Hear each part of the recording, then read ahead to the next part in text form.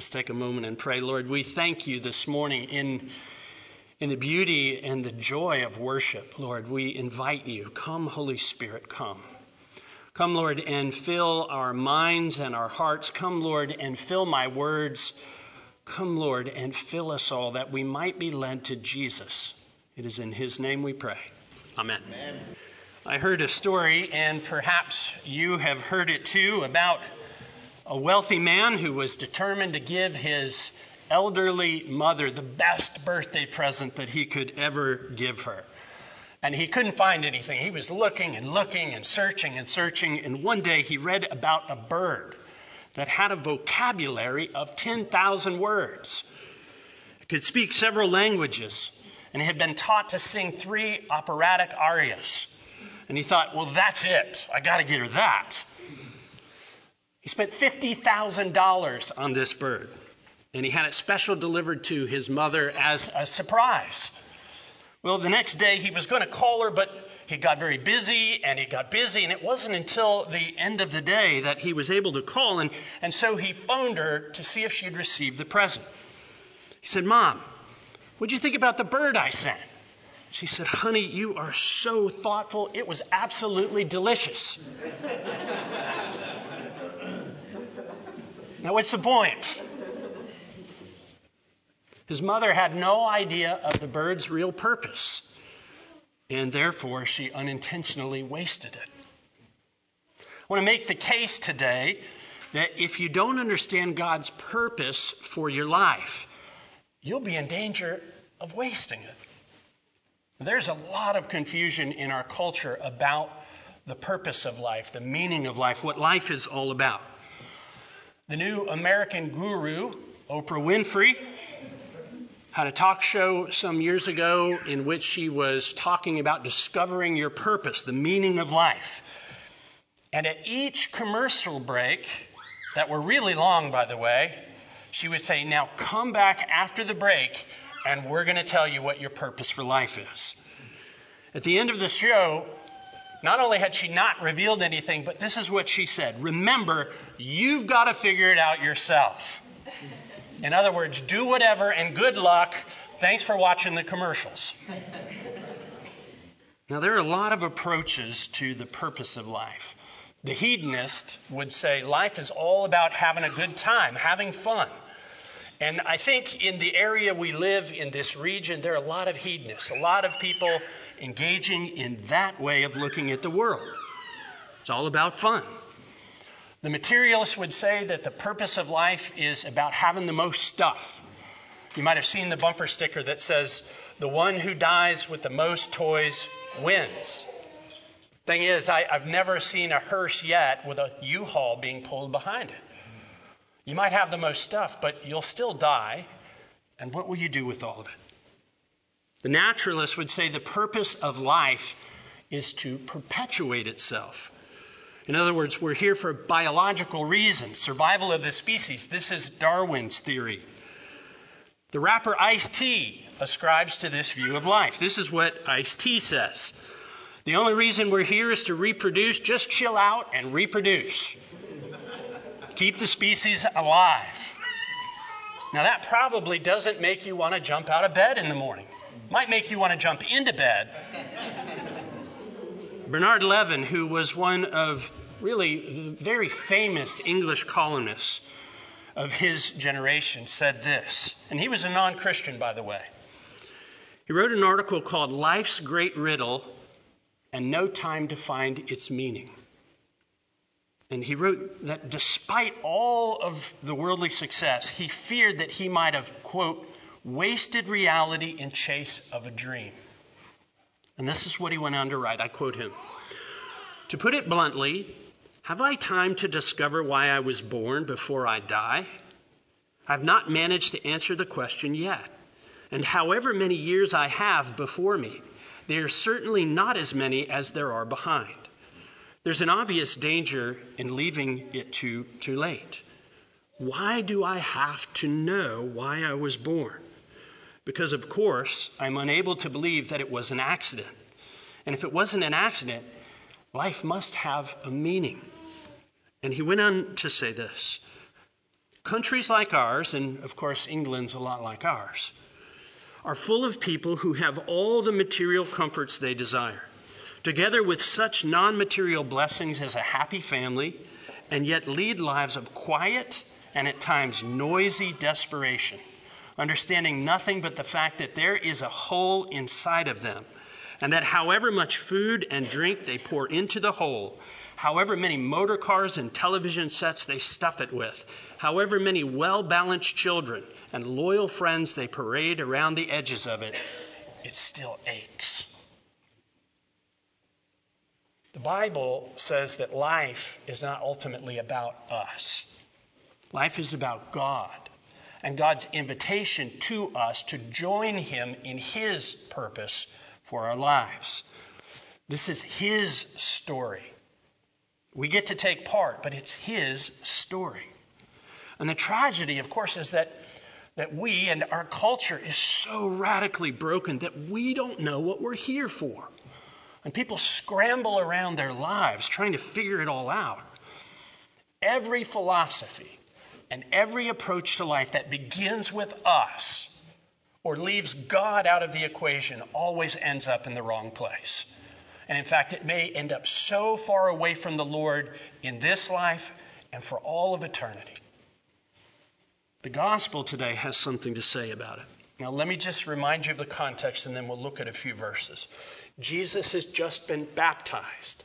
He's been baptized by John in the River Jordan, and the Holy Spirit of God has come upon him in power in the form of a dove. He's been anointed as Messiah and Christ, and God the Father, the Almighty, has spoken and said, "This is my Son, with whom I am well pleased." It's pointing to the unique identity of Jesus. He's Messiah, He's Christ, He's Lord, He's King, He's Son of God. And Jesus never says, "That's not right. Like, those titles are not about me." John the Baptist, and many people try to put those kind of titles on him. John the Baptist said, "No way, that's not me. Like, I'm only here to get things ready for the one who's coming. I've come so that he might be revealed. I'm not even worthy to stoop down and untie the straps of his sandals." John says, "Nope." And Jesus says, he doesn't refute it. And after he's tempted by the enemy in the wilderness, he comes on the scene and he begins to declare. Verse 15. "The time is fulfilled and the kingdom of God is at hand. Repent and believe the gospel." In other words, what the world has been waiting for. And when we looked at this all fall, if you've been around here, all the promises of the Old Testament pointing forward to a time. Jesus says the time is at hand. It's fulfilled. They're pointing forward. All that God has said, His plan would play out from the beginning. It's all coming to fulfillment in Jesus as He is there. He's there as King. He's there as Messiah. He's there as Lord. He's there as Son of God. Now, what we tend to do is to think that the kingdom of heaven, the kingdom of God, is something that happens only later. It will be later. But we tend to think, it's after our bodies expire, when we stop breathing, when we're dead. But Jesus says, no, the kingdom of heaven, the kingdom of God is breaking into this world. And it's doing so in me, in Jesus. And if you want access to this kingdom, if you want access to God Himself, Jesus boldly declares you'll do it through Him and Him alone. It's radical. And how do you do that? Well, He tells us. He says, repent. Now, sadly, for most people, repentance has taken on just basically behavioralism. I've been drinking too much. I really should cut back a little bit. I've not been very nice to my wife or my husband. Maybe I should be a little kinder to them. I haven't been going to church very much. We should start going again. And while none of those are bad things, and they are actually all really good things, I commend all of them, to repent means so much more. The Greek word metanoia means to have such a change of mind, such a change of perspective, that we begin to see things again, not from our perspective, but from God's. We return to God's perspective on life and on purpose.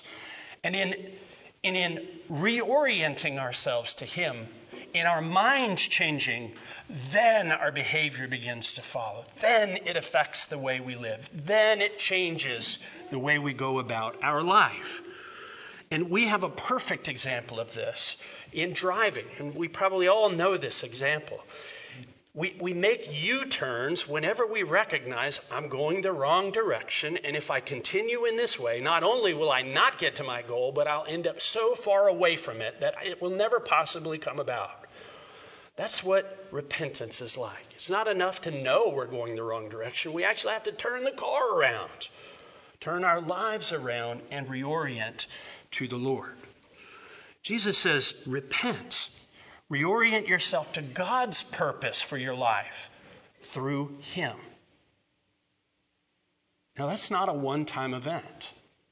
Oh, sure, it may begin in baptism, and it may occur as you hear a message and your heart begins to be moved and your mind is beginning to go, oh my goodness, He's reading my mail and talking about me.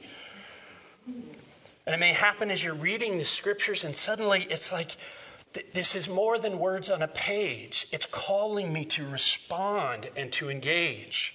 It may happen in a one-time event. It always has a start, but it goes on and it continues throughout our lives. The reformer Martin Luther said, all of life is repentance. It doesn't mean he wasn't saying we have to repent of everything. He's saying we're constantly reorienting our lives to God. Why? Because we've all been given false views from our families and our cultures, and we have this habit within us of going our own way. That's a good definition of sin.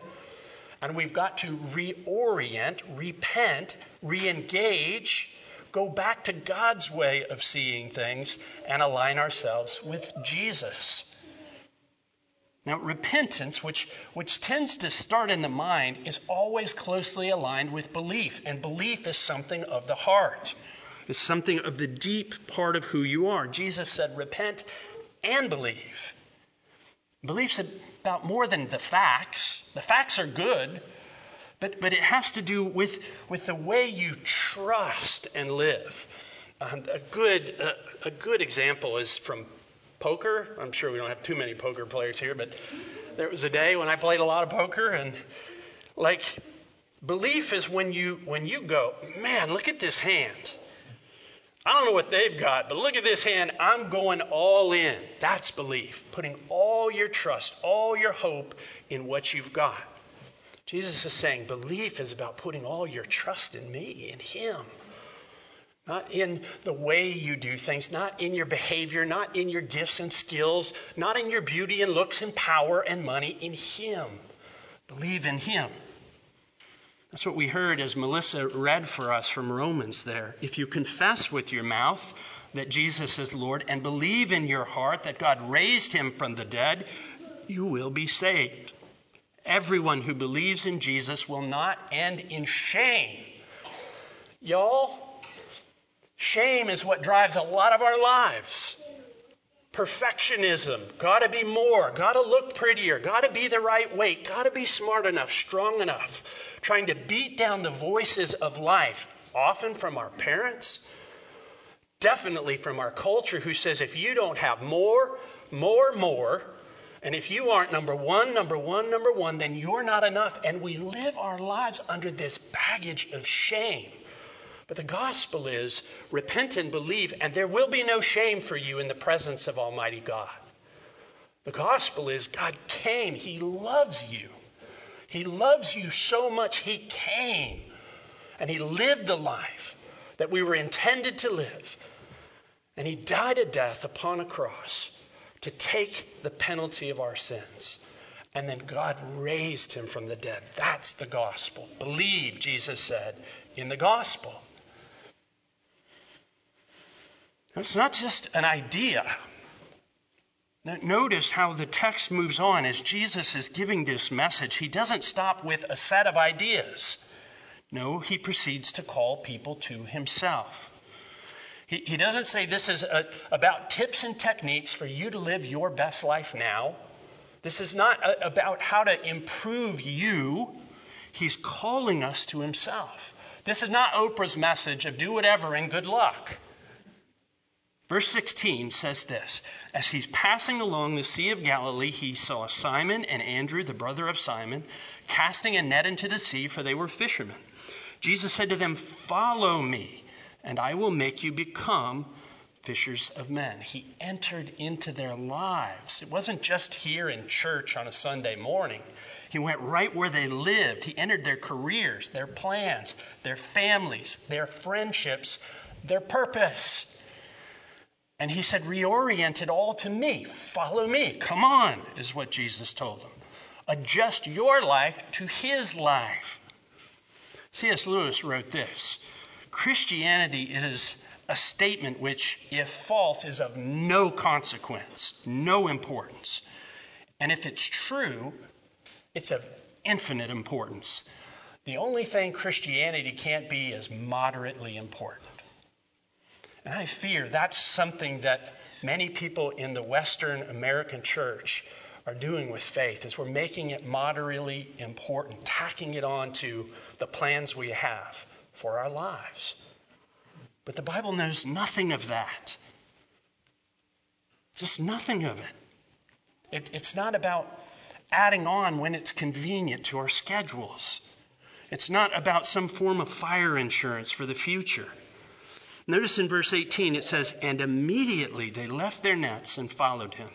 Verse 20 says almost the same thing, speaking of James and John.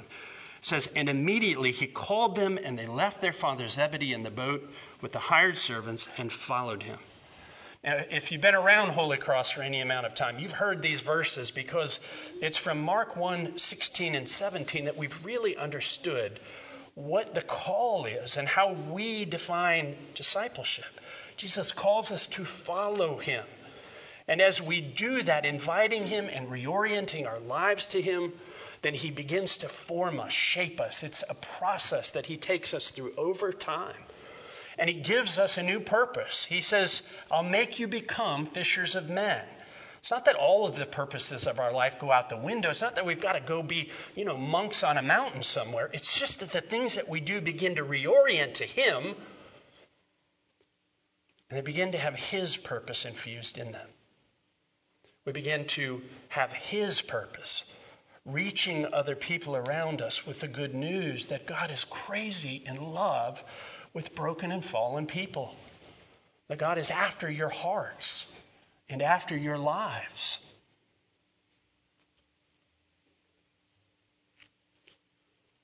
Friends, there is not a single verse in the Bible, and I've read it all the way through multiple times.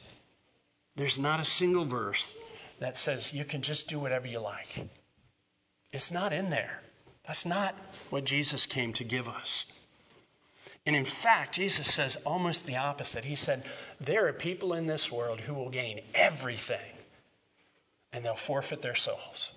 And you've probably met people like this.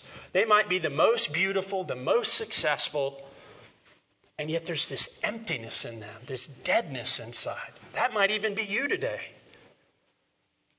Where by the world's standards, it looks okay, but inside it's empty and dead. You might fake it for a while, but you can't do it forever.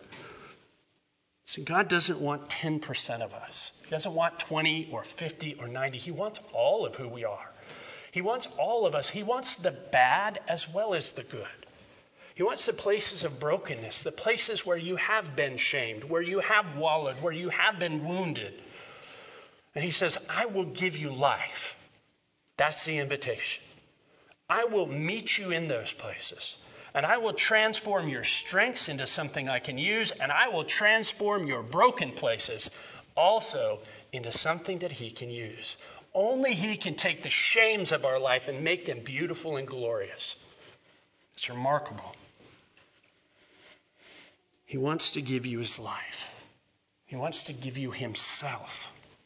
He wants to give you something that's real and lasting, a purpose that matters and will go beyond even the days you have on this earth.